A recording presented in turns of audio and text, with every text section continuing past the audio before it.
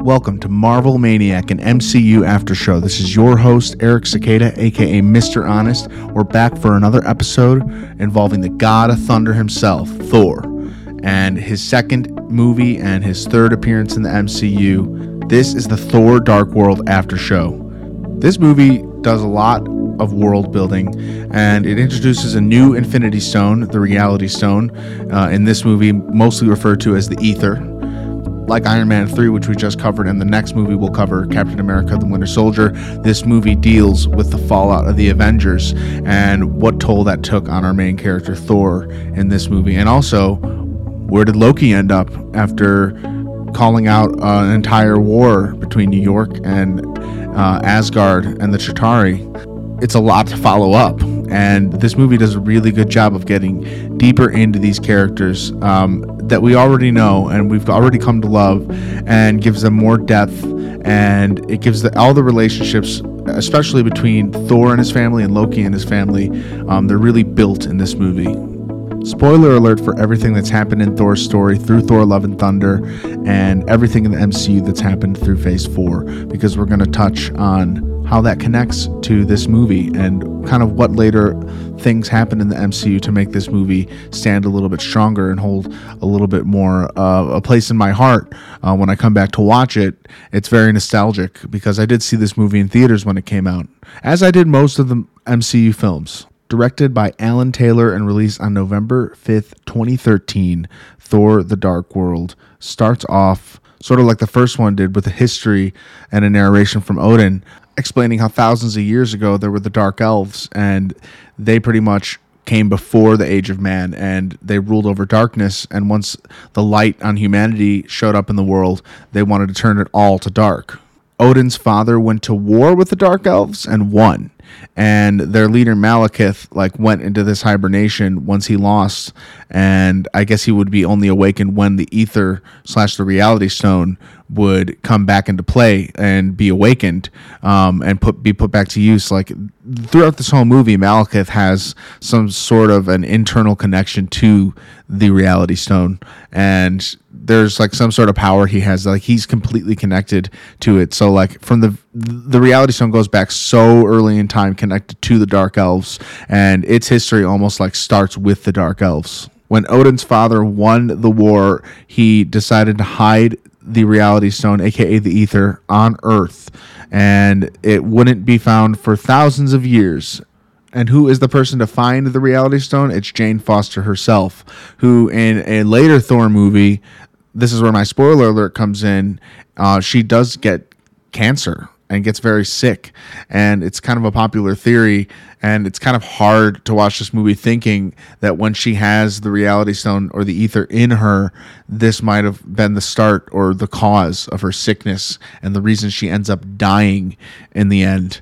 And that's kind of a really heavy thought, but I fully believe it because we know from Avengers Endgame that the Infinity Stones have gamma radiation, similar to what the Hulk was exposed to turn him into the Hulk, and this probably didn't sit well in Jane's body after being in there for a couple of days. Even she housed an Infinity Stone in her body for however many days it was in this movie until Malekith takes it out of her towards the end.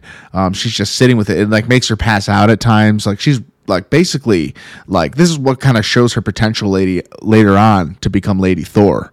Her the power that she's able to hold an Infinity Stone. That power is in Jane Foster for a big portion of this movie, and I'm not surprised that it takes a toll on her later. It's just heartbreaking.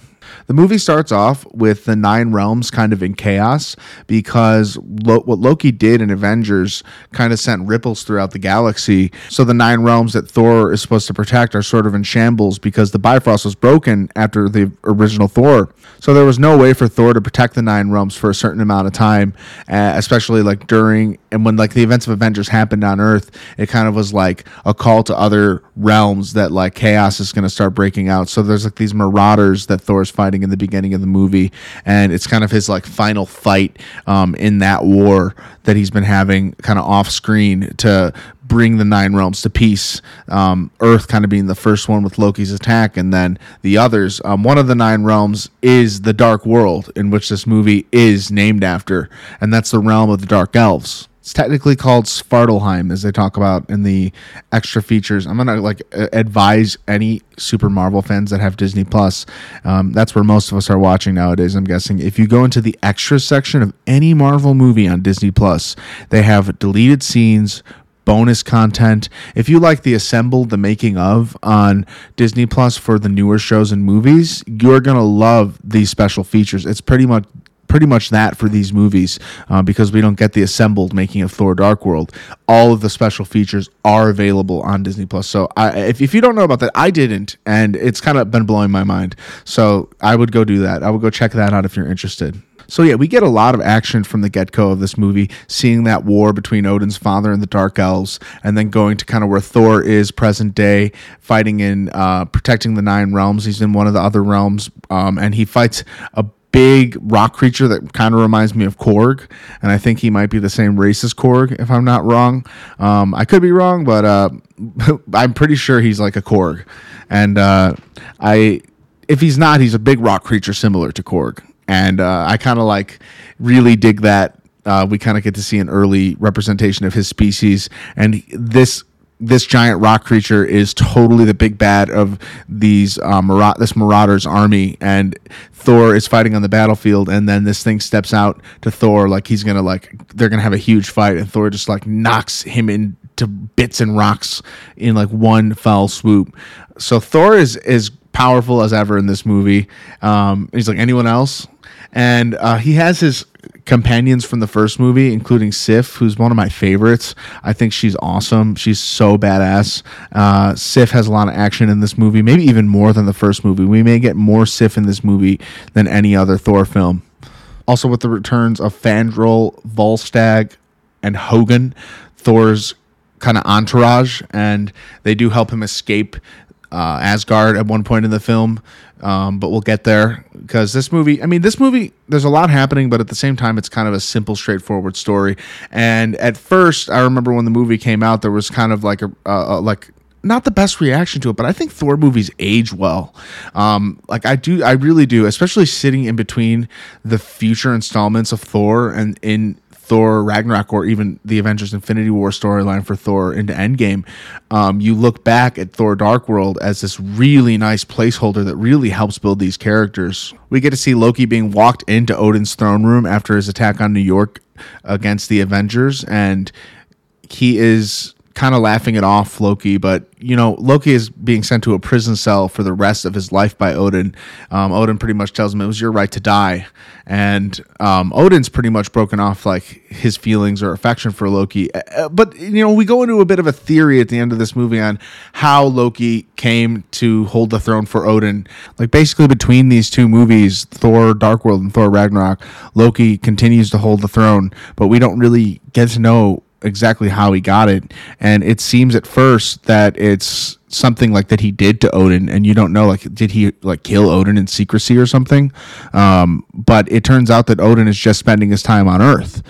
So it actually seems that in this movie, when Loki goes to confront Odin, the last we see Loki in the movie, to disguise himself as a Asgardian guard and to tell him that Loki's body is dead. He was lying to Odin about him being dead. It's my theory really that at that time Odin, he says Loki when he's replying to the guard, and it seems like in that moment Odin's assuming that Loki died, but in reality what happened is Loki, he knew it was Loki, and I think Odin actually gave the throne to Loki in secrecy, and the people wouldn't really accept that, but after knowing what he did for his brother Thor, and also knowing that Thor isn't going to want to take the throne at this point because he's in love with Jane Foster and he's off doing stuff for the Avengers, it's pretty much assumed by me personally that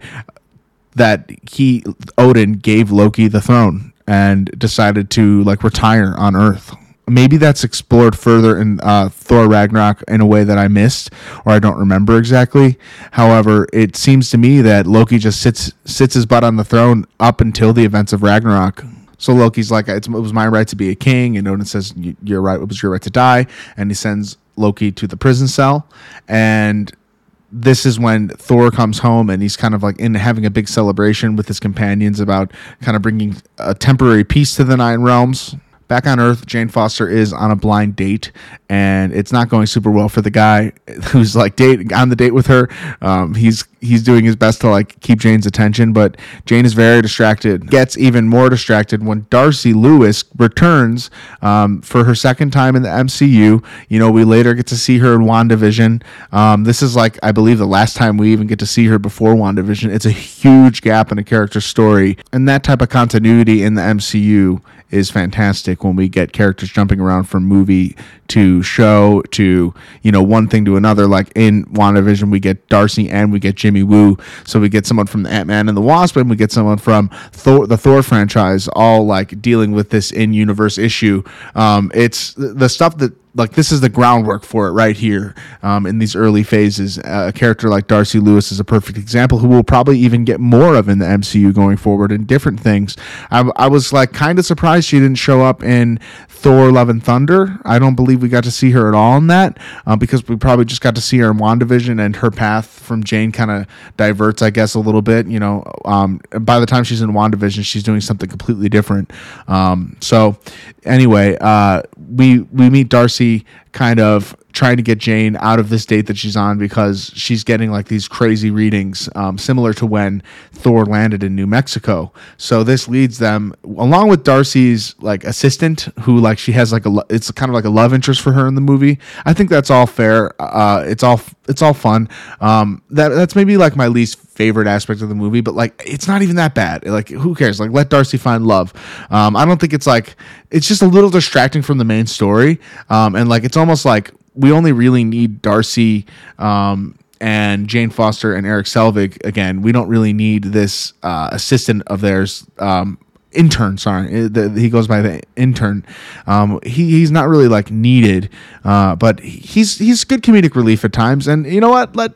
Darcy deserves to be in love too. Although I don't think this really lasts or like pans out for her in the long run. So it's kind of just like a side thing in this movie. So the thing that Thor's dad stopped the Dark Elves from doing was using the ether when at a specific time during convergence, when all the Nine Realms align, and it happens once every like 1,000-something years, and this is happening again where we are in the present timeline, 2013 at this movie, and this is kind of what's causing, I think, the Reality Stone to go crazy, and it's causing like anomalies and sending out all these spikes of like, you already see that it's giving off gamma radiation, by the way, in the beginning of the movie. Their readings are going crazy for it, even miles away from it.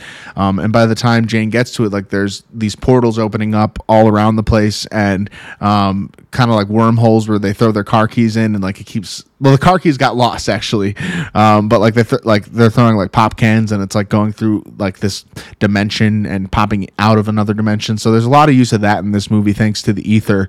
And Jane Foster ends up walking into a portal that leads to the house of the ether. I'm assuming that like the ether was buried way below or something from where they find it, and like it just opens up a portal on the ground surface or something like that, because like where Jane Foster finds it, it's in like this deep dark cove. You know, the way the portals work at the end of the movie, it's not even super specific, but like the portals that the ether causes in this movie that are like kind of that Jane Foster falls into, and like later Thor is fighting Malekith at the end of the movie, and they're going through these portals, and it's leading them to the other realms. So it's very possible that the ether was hidden. Maybe it was on Earth, but there's a chance that the ether was hidden like deep dark somewhere in one of the Nine Realms, and it just opened up a portal on Earth, and like that was the beginning of the convergence in which like Eric Selvig is like losing his mind over in this movie. By the way, they do reach Eric Selvig, and his character in this movie is so good.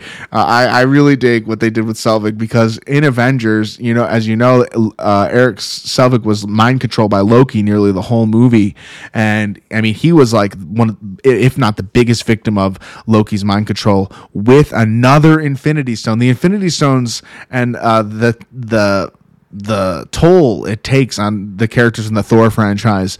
The Thor franchise is deeply impacted by all of the Infinity Stones. If not most of them. I can't think of like the souls. I don't think the Soul Stone has anything to do with Thor. God forbid Thor had to sacrifice someone else he loved for something. I think Thor would be willing to, though, sacrifice himself at least for the Soul Stone in Avengers Endgame. I think Thor would be worthy to do that.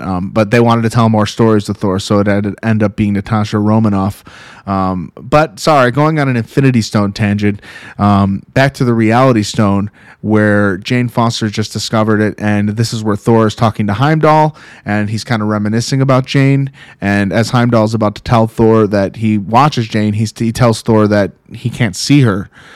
So that's another good like point to maybe realize that the Reality Stone / Ether was being housed in some deep dark crevice in one of the 9 realms, and whenever Jane walks off into that portal to it, she's off-world. So this is when Thor goes to look for Jane, and Jane actually exits the portal on her own. And time passed differently, and there like 5 hours went by, and she only proceeded as a few minutes. But Jane, consumed the entire Reality Stone when she was in there, not on purpose. She wasn't hungry for Infinity Stones. She just by misfortune, this happened to her. So basically, his idea is to take her back to Asgard, which ends up being kind of the worst decision actually for him. This decision does not help him bringing the Ether and Jane to Asgard. But this is like his first instinct, and he brings her there, and she gets to see Asgard, which is really cool. We don't get to see a lot of people from Earth go to Asgard, and Jane gets to see it, and she's definitely mesmerized by the place. As am I. We get a lot of Asgard in this movie, and we get to see it from a lot of different angles. As Jane is being analyzed by Asgardian, what seem to be doctors, she's kind of schooling them. She's like, this is like a quantum flux capacitor. I don't know exactly what she says. And then she's like, no, this is like a spiritual engine. And I'm saying all the wrong terminology here, but basically Jane is kind of reminding us that magic and science are the same thing, like we learned in the first Thor movie, and she sees kind of everything from a scientific perspective, which is a good see-through on Jane's character. I can definitely see why later that they gave Jane a lot more power in the story in Thor: Love and Thunder. And I kind of, because she's like more of a damsel in distress in this movie. She's not really like fighting for herself, and Thor has to save her from this inevitable doom. When in Thor: Love and Thunder, we get to meet Jane again. She's suffering, and she's going to be her own hero, opposed to Thor having to come in and save the day. She's fighting to stay alive, and she's trying to figure out how to do that for herself. So I kind of like that dynamic that we get from this movie to that movie. I think this movie really does a big attempt at making Malekith have more depth and weight than your mustache twirling villain, and I think the history with the Dark Elves does a lot for that. He doesn't have a lot of lines or a lot of dialogue, and we kind of just get straightforward from Malekith what he wants, and it's to bring eternal darkness throughout everywhere, all the 9 realms, and using the convergence to do that. So once Jane Foster gets the ether, he just immediately awakes from like a giant hibernation that he was in. At one point, Thor in the movie says this would have happened either way, which is very possible. But I mean, if Jane Foster didn't come in contact with the Reality Stone, Malekith wouldn't have woken up, or would Malekith have woken up because of the convergence? That's something that's kind of unclear, but it is perceived in the movie that he wakes up once the ether is awoke by Jane Foster. So he, like I said, he has some sort of connection with it in this movie. He commands an army of Dark Elves, which I don't know if all of them were in hibernation during the time he was, or just lingering in the Dark World, waiting for him to kind of come back and like give them orders. I'm guessing that's kind of it. The whole civilization is run by Malekith, and there's not like so much information given to us, but he has motivations, and they're just pretty straightforward. He wants the darkness to fall upon all of the 9 realms, and I think that makes for a good villain and an overarching story about brothers and family. And I think he kind of stands as a huge threat. Like, he's basically like a Thanos level threat. Except if this guy had all the Infinity Stones, I mean, imagine how devastating he would be. Just because he doesn't have like some of the personality and charm and ego that Thanos had. I mean, this guy does have an ego, to be honest. He's he's a pretty cocky elf, if I'm being honest. I like that Malekith uses his army similar to Thanos does at the beginning of the movie when he's in the war with Odin's father. He kind of uses like all his, like he does like a raining fire thing similar to Thanos does. I mean, Malekith is no Thanos, but I'm surprised the Avengers like didn't get called in on this one. But everything was progressing so fast, that like in the story that like the Avengers wouldn't even have really had time to know what's going on. Like Tony Stark probably heard of what was going on, like about the conversions and like a big another portal opening up in the sky. I mean, that would be something that maybe Tony would like almost like not want to deal with at that point. But you know, he was probably aware, but he wouldn't have time to get all the way to London in a matter of like 20 minutes. And by the time Thor comes in and saves the day, there's no need for the Avengers. A quick spoiler for Ant-Man and the Wasp: Quantumania. It kind of reminds me of like, you know, we're introduced to an Infinity Stone in this movie, and it is like we kind of get to see a little bit of its power, but it's not like every single like aspect of all the Infinity Stones. So we don't know everything yet, but like this is like the first time we're hearing of Infinity Stones in the post credits of this movie. So Ant-Man and the Wasp: Quantumania, it kind of reminds me of that in a sense where we're like meeting a piece of the Kangs, and just a piece of that puzzle. And I'm assuming that like later we're going to get a lot more story to make that movie a bigger movie in the franchise, similar to Thor: Dark World, because we do visit this movie Thor: The Dark World again in Avengers Endgame, and this movie is a big, like the events of this movie are a big reason they can go back in time and take the Reality Stone. We don't even really see the Reality Stone ever again until Avengers Infinity War. So this movie it does a really great job of setting up the Reality Stone and the other Infinity Stones, as a matter of fact.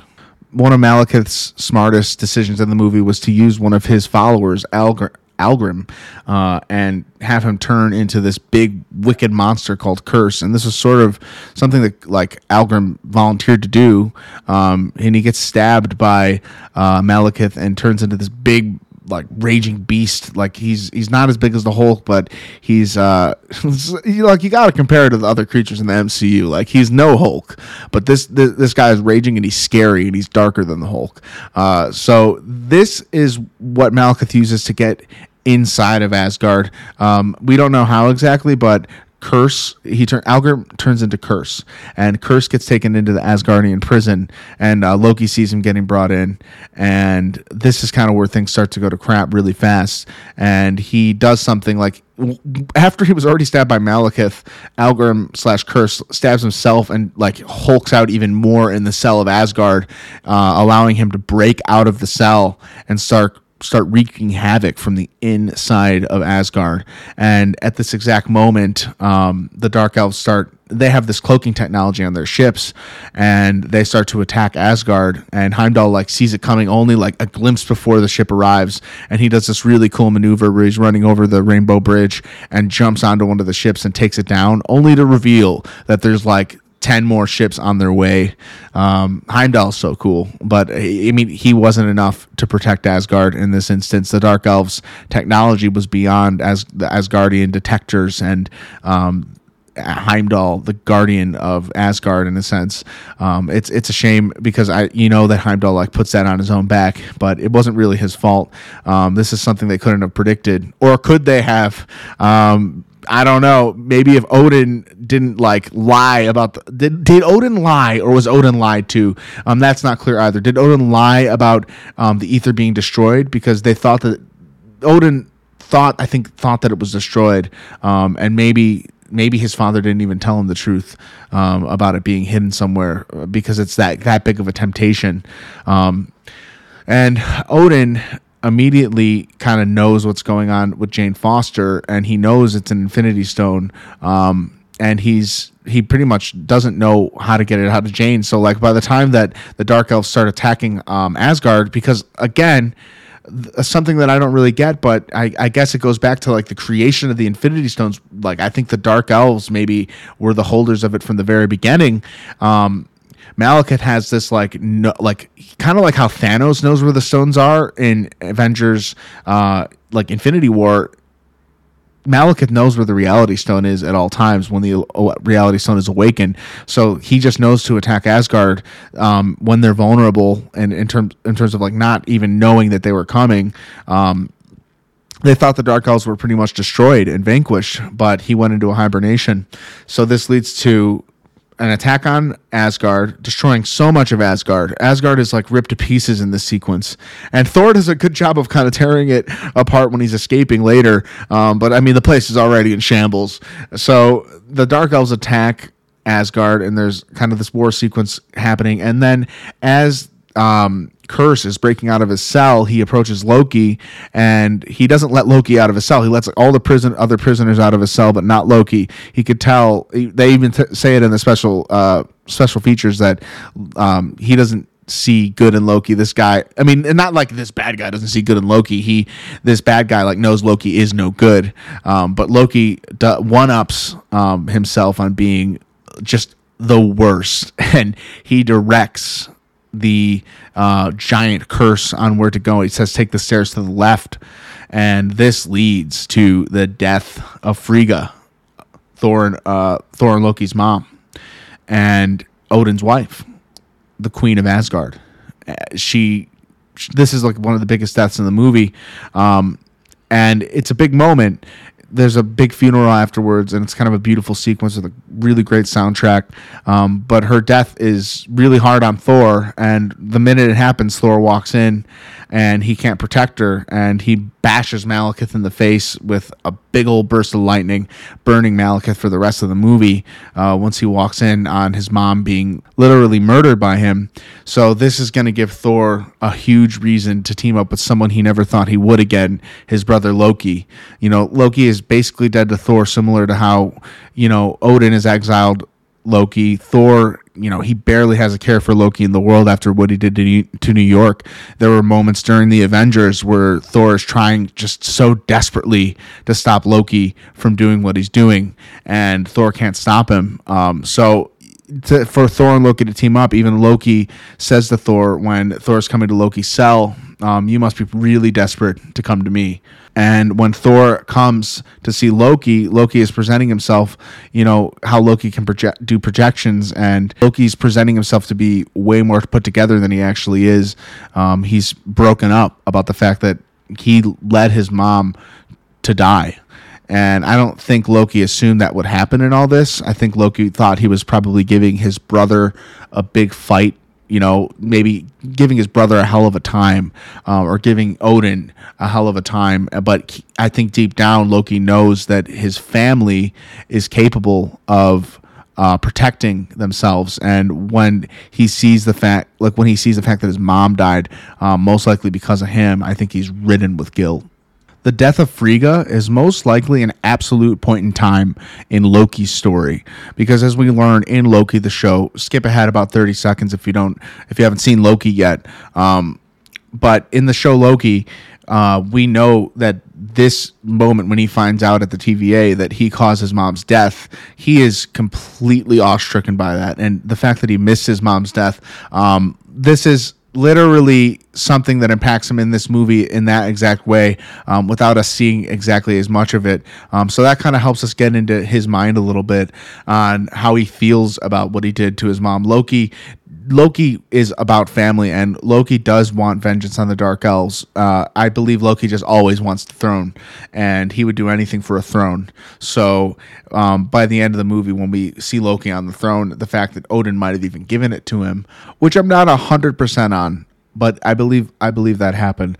The fact that Loki is sitting on a throne by the end of this movie shows a huge stretch in character development for him. So after the Dark Elves attack Asgard, meanwhile back on Earth, there's a lot happening, like with Eric Selvig and Darcy. I not so much really. Like Darcy is getting Eric Selvig out of a mental institution, in which we see our Stan Lee cameo. He asks for his shoes back because Eric Selvig's doing this huge demonstration on the Nine Realms and like quantum mechanics and like pretty much like discovering the multiverse in Phase 2 this early on, like on that chalkboard behind Eric Selvig.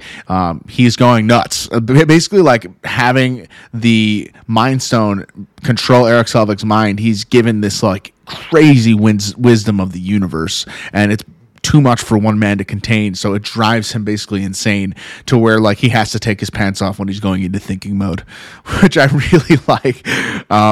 So to get back at the Dark Elves, Thor wants to go and bring Jane to Malekith in the Dark World and have him extract the ether because they don't know how to do it. And then once he extracts the ether, he's going to take Malekith out. And Odin doesn't agree with this. So Thor has to come up with a plan to break out of Asgard because they've shut down the Bifrost. And the way that they're going to break out of Asgard is through the ship that Malekith literally crashed into Odin's throne room. And by the way, when he does this, he just completely obliterates Odin's throne.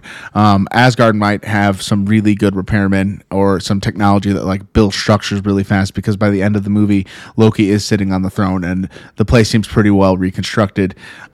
So Thor's plan is to steal this ship, bring Jane and Loki upon it. So he has to break Loki out of prison and kind of break out of Asgard without hurting anyone, because the Asgardians are his people. So this is kind of like the most heisty thing we get in this movie, and it's one of my favorite sequences. It's a really fun sequence for Thor and Loki, and it's unfortunately like another example of how Jane is just exhausted like throughout all this action when they're escaping in this elf ship, this elf foreign ship that Thor is flying through like the waters of Asgard. We get so many great visuals of Asgard during the scene, and Loki like trying to tell Thor making fun of Thor's ability to drive this thing. That's really funny. But Jane is like passing out during all this action, meaning like her body, it's taken the Infinity Stone has taken a toll. That is said very prominently throughout this movie, through Jane's actions. She's getting eaten alive by this thing, which just makes the events of Thor: Love and Thunder, which seem like a movie that's lighter in tone, it deals with heavier things. So I think the world of Thor, that movie makes me like this movie more, and that's what I love about the MCU in general.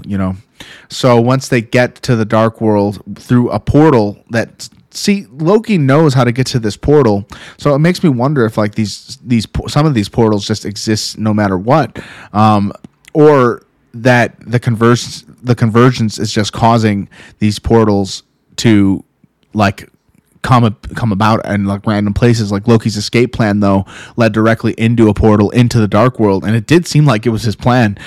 So that's something I'm a little unclear on, but it worked out for them, and they're at the Dark World, which is filmed in Iceland. So the Dark World has some really great ambience about it, and the fact that it's filmed on location on like volcanic ash, it's like very like jarring. It's a jarring view of the Dark World. Like it's a different place we've never been. It definitely feels like another realm, and I really like that, especially at the end of the movie when Thor is fighting Malekith and like going in that world and back to ours and into other realms. It's a really cool fight sequence that's not far from this point of discussion in which we're at right now.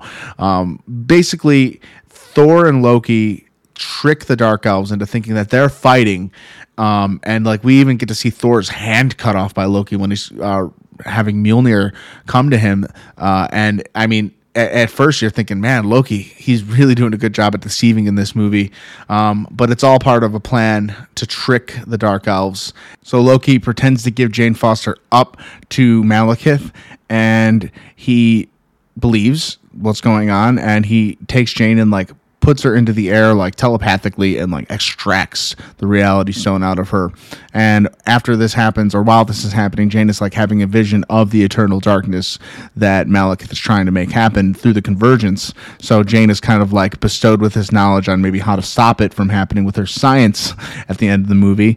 And this is the moment where Thor and Loki, Thor tells Loki now, and Thor actually tries to lightning strike with Mjolnir the ether, and this turns it into a bunch of shards. It doesn't, like, the Infinity Stones are so strong, which is a testament to how much it took out of Thanos to destroy these stones later in time. The fact that like Thor cannot destroy this thing no matter what, even by the end of this movie, at the end of this final fight, Thor can't destroy it. So basically Thor attempts to destroy it, but Malekith takes in the ether and tries and successfully escapes the Dark World to go carry on his assault on the Nine Realms. And in this moment, Thor and that big angry monster guy Curse are fighting each other, and Loki is taking out a ton of dark elves. Loki is definitely wingmanning it, and after that, like, guys that him and Thor put together their plan, you can only trust Loki. You can only trust him as far as you can put your hand out, right? Anyway, Thor and Loki take out most of these dark elves, but Loki realizes that Thor is getting his ass kicked by the Curse, the giant hulking dark elf monster, and this guy is like laying into Thor. He's beating and bloodying Thor, maybe even more than Thor ever gets in this entire movie. And Loki like literally stabs him in the back with a sword, and Curse takes Loki and puts him on the sword with him and impales Loki. So it looks like Loki is completely dead, and we assume Loki to die. But while Loki is on top of Curse, he ignites a grenade on him, and completely this monster self-implodes in giant orange light. It's visually stunning. And he's like, "See you in hell, monster." One of my favorite Loki moments. So Thor loses Loki, and this breaks Thor. Like, Thor just lost his mom, and now he lost his brother. So going into the final act of this movie, Thor has got like some vengeance against the Dark Elves. So after Loki dies, Thor and Jane appear to be stuck on the Dark World until Jane gets a phone call from her date at the beginning of the movie, realizing she has cell phone reception, and that helps them realize that there's a portal directly to the place where Jane started off and found the Reality Stone. And she finds the car keys that were dropped into the portal. So conveniently, they have a ride out of there. So they go to visit Darcy and Eric Selvig along with the intern. And Thor and Jane and co. devise a plan. They need to know where the convergence is happening so they can beat the Dark Elves to it. And apparently, like the Stonehenge ancient monuments, we even see Thor knock them over in the What If episode for Thor. This thing, along with other ancient monuments around the world, they culminate into the spot of the convergence. So like this happened thousands of years ago. So the ancient civilizations put a roadmap as to where this would happen actually on a regular map, which I think is a really cool detail. So they figure that out just in time. Like, the convergence is happening literally in the next scene. So they basically just make it to Greenwich, London, the spot of the convergence. And it makes sense because this is kind of where all the paranormal portals have been opening up and whatnot. So Team Science, as I'll call them in this movie, Jane, Eric, Darcy, and the intern, their job at the end is to put up these poles that kind of, I don't know if they're like activating the portals, but they're used as weapons against the Dark Elves. And it seems like they're like making these portal things go crazy so they can like send the Dark Elves in all these which way directions when Thor is fighting them. And this fight between the Dark Elves and Thor is pretty epic. I mean, this city of Greenwich, London, is completely destroyed in the making of this fight, and you can only imagine what effects it'll have on the world of the MCU. And I know that it's explored in the show Agents of S.H.I.E.L.D. That like the season, like I think it might be the first season of Agents of S.H.I.E.L.D. is happening at the events of Thor: Dark World, and when that happens, there's an actual episode where they have to deal with like the fallout and the devastation that caused. It also happens in the after effect of Captain America: The Winter Soldier, which you can imagine on a show Agents of S.H.I.E.L.D. If you remember the twist in Winter Soldier, spoiler alert, S.H.I.E.L.D. is Hydra, and Hydra's been operating in the dark all this time. It's going to take a big toll on that show, Agents of S.H.I.E.L.D. We may talk about Agents of S.H.I.E.L.D. at some point in our run of our podcast. I mean, there's a lot of other things I want to get to before that. However, I know it's a really good show. I saw a lot of it as it was kind of coming out, and I binge watched a chunk of it once on Netflix. I never finished it, though. So what do you think? Should I cover Agents of S.H.I.E.L.D.? MarvelManiacPod@gmail.com. Let us know your thoughts. So in this final fight between Thor and Malekith, there's portals opening up everywhere, and the fight takes place all across London. This ship that Malekith lands in London like destroys like the city block that they land on, and Dark Elves are starting to take over. So it's kind of a scary sight. It reminds you a little bit of the first Avengers, and it's like you're thinking it's like an Avengers level threat. But Thor is able to like handle this one on his own with Team Science, and these poles that they're putting up, kind of scattering the Dark Elves. They're not really much without Malekith. Malekith's goal in this is to get to the center of the convergence and activate the ether and bring darkness upon all of humanity and life, so the Dark Elves can thrive in that. So by the end of the fight, Malekith is doing just that, and Thor is handed off by Jane these poles that he throws at Malekith, and it kind of rips Malekith apart in the end. Like the very final moments of this fight are taking place in like a sea of red, Reality Stone red, and Thor jabs this giant like science pole into Malekith, and Jane teleports Malekith off world after Thor like electrifies it into him for one last time, leaving the giant ship that Malekith arrived in like hovering, ready to topple over on top of Thor. Like Thor is down, and Jane runs towards Thor, and you completely think they're going to be crushed, but the ship portals out of our reality and into another realm, the dark world, on top of Malekith, and takes Malekith out. I would worry a little bit if I were Thor, maybe if Malekith was still out there, but I'm sure he went through some precaution to figure out that Malekith was taken out by the giant ship in the dark world. After everything that the Dark Elves put Thor through, you would imagine that Thor would like probably double check and make sure Malekith was done for. We learn later, like in Thor Love and Thunder, that Jane and Thor do have like a relationship, and Thor comes back for Jane, but we do leave Jane in this movie with Team Science to kind of talking about what had happened in the events of this movie, and kind of wondering if Thor will come back to her. And it takes so long to know that he did, really. It's kind of like sad to leave her at this point, like especially knowing what happens to her. You care a lot about Jane. I care a lot about her as a character, since she goes so far back in the MCU. The fact that she ends up becoming Thor herself later, which we'll talk plenty about when we cover Thor Love and Thunder. I might just be going like in somewhat of an MCU cinematic order from this point on. I missed a couple of things in Phase 4. I started covering Marvel in Phase 4 with WandaVision and covered most of the titles going forward. I had a bit of an off period where I missed a couple of things. So if you're really desperate to hear some of that Phase 4 stuff I missed before I go through kind of these older movies, which Stand Up in Time, the Sacred Timeline is flourishing with amazing things to talk about. So if you'd prefer me to like talk about Multiverse of Madness way ahead of Avengers Age of Ultron, for example, email me, marvelmaniacpod@gmail.com. I love to hear your thoughts and your feedback, and hey, one email can make a big difference on the way this podcast goes, because I'm really listening to your input. So a little bit off topic, but we're gearing towards the end of this movie. We've kind of rounded up everything that's happened. Thor returns to Odin, who was actually Loki, and Thor lets Odin know, aka Loki, that Loki made a huge sacrifice, so he doesn't really want to rule. Odin's trying to give, he presents himself like Loki totally knows that Thor isn't going to take the throne, but he's telling Thor the throne is his now as king. What are you going to do next? And Thor pretty much tells Odin, I'm not ready to be a king. I want to be with Jane. I want to fight on Earth with the Avengers so much. He doesn't say that exactly, but that's pretty much what he's getting at. He wants to protect the Nine Realms. He's down for that, but he's not really ready or even willing to be a king. Personally, for me, Thor is really a king ever since he becomes worthy of Mjolnir again at the beginning of Thor. At the end of Thor, sorry.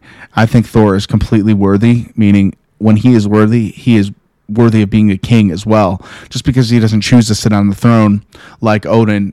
He's out there literally fighting to save the universe instead of sitting on a throne. So I think Thor is completely like king material. He just doesn't want to technically have the name because he's been humbled throughout his journey through the MCU up to this point. And he's about to get a lot more humbled after Ragnarok and the next two Avengers Infinity War and Endgame.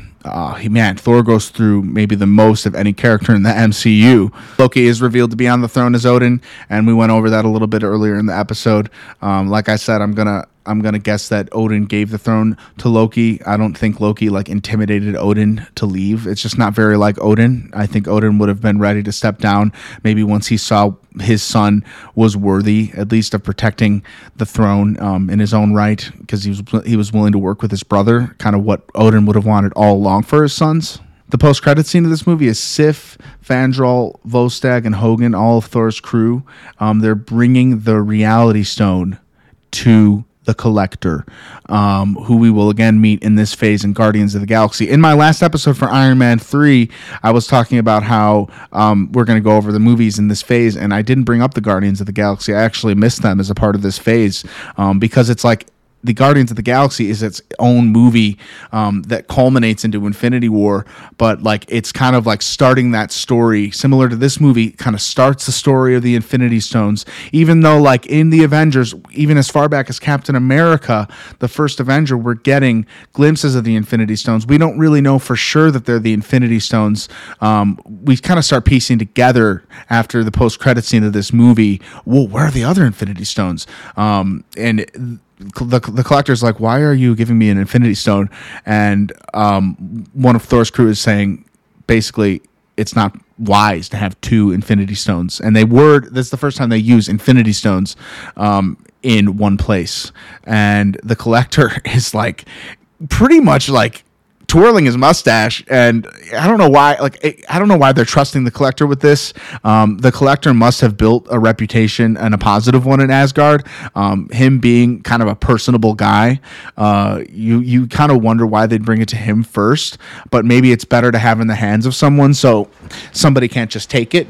Like Thanos ends up doing, kind of. By the time we get to the Infinity Stone, the Reality Stone in Avengers Infinity War, Thanos has completely decimated the area in which the Collector houses all of his collections.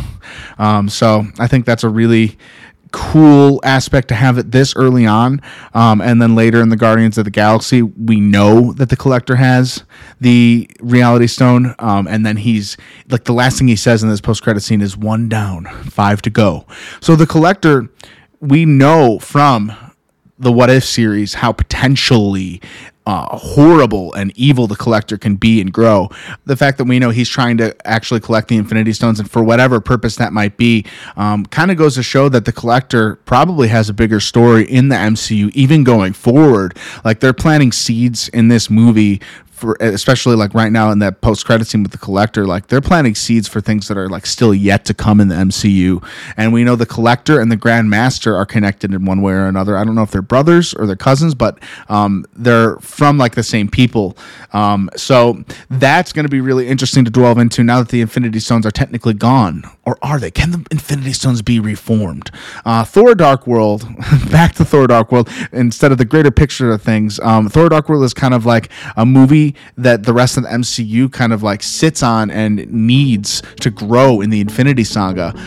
Thor Dark World was a ride, and it gave us a deeper look into some of our favorite characters in the Marvel Cinematic Universe, being Thor, Loki, Jane Foster, and even Eric Selvig and Darcy Lewis. The enemy Malekith, he like wasn't as one-dimensional of a villain as I've kind of heard reviewed when the movie came out. I think he's just a fine villain for Thor and Loki to come together to fight and to set the stages for later films in the MCU. Could Malekith have been a little bit more of like Thanos? Yeah, maybe they could have written it that way. But I think this movie was really trying to explore the relationships between Thor, Loki, and what a loss in the family would do to those two, and how those two react to losing someone they love. And I think that the movie does a wonderful job of it. It also gives us a lot of Thor and Jane. Anyone who loves that relationship as much as I do, you know, it's good to see Thor and Jane back together, and kind of some hints and teases as to what's to come for Jane and Thor Love and Thunder, and Thor Ragnarok, where we get a lot of follow-up to what happened with Loki after he took the throne. So we know what Loki does, but we'll talk about that when we get to that movie. This has been a wonderful review, in my opinion, and I love looking back at movies that I've seen already for this podcast and talking about them with you and sharing my love for the MCU. And I kind of like talking about it from the perspective of someone who's seen everything and then going back and seeing kind of where it fits in the bigger picture. As someone who's been like along for the ride of the MCU, like in theaters, like a lot of you might be, I think it's like a way more fun way to explore these movies, as if like I'd rather do that than like come in here and pretend like I haven't seen it and pretend react to it. Like, it's more fun to just talk about like everything else that's happened, because it makes like those things paint this universe, and that's why I think we're all fans of the MCU. So thank you for being here today on Marvel Maniac and MCU After Show. This is your host, Eric Cicada, aka Mr. Honest. Make sure to follow us on social medias where we've been posting a lot more on Marvel Maniac Pod, TikTok, Twitter, and Instagram. Also on YouTube, Marvel Maniac Pod. We've been uploading all of our podcasts there and shorts. We're also patreon.com/Marvel Maniac. I haven't put bonus content up in quite a bit. However, I will start uploading regularly in the near future to that Patreon. So join us. A positive review on the show goes a long way. Wherever you're listening, make sure to rate us and give us a positive review. And until next time, Avengers, disassemble.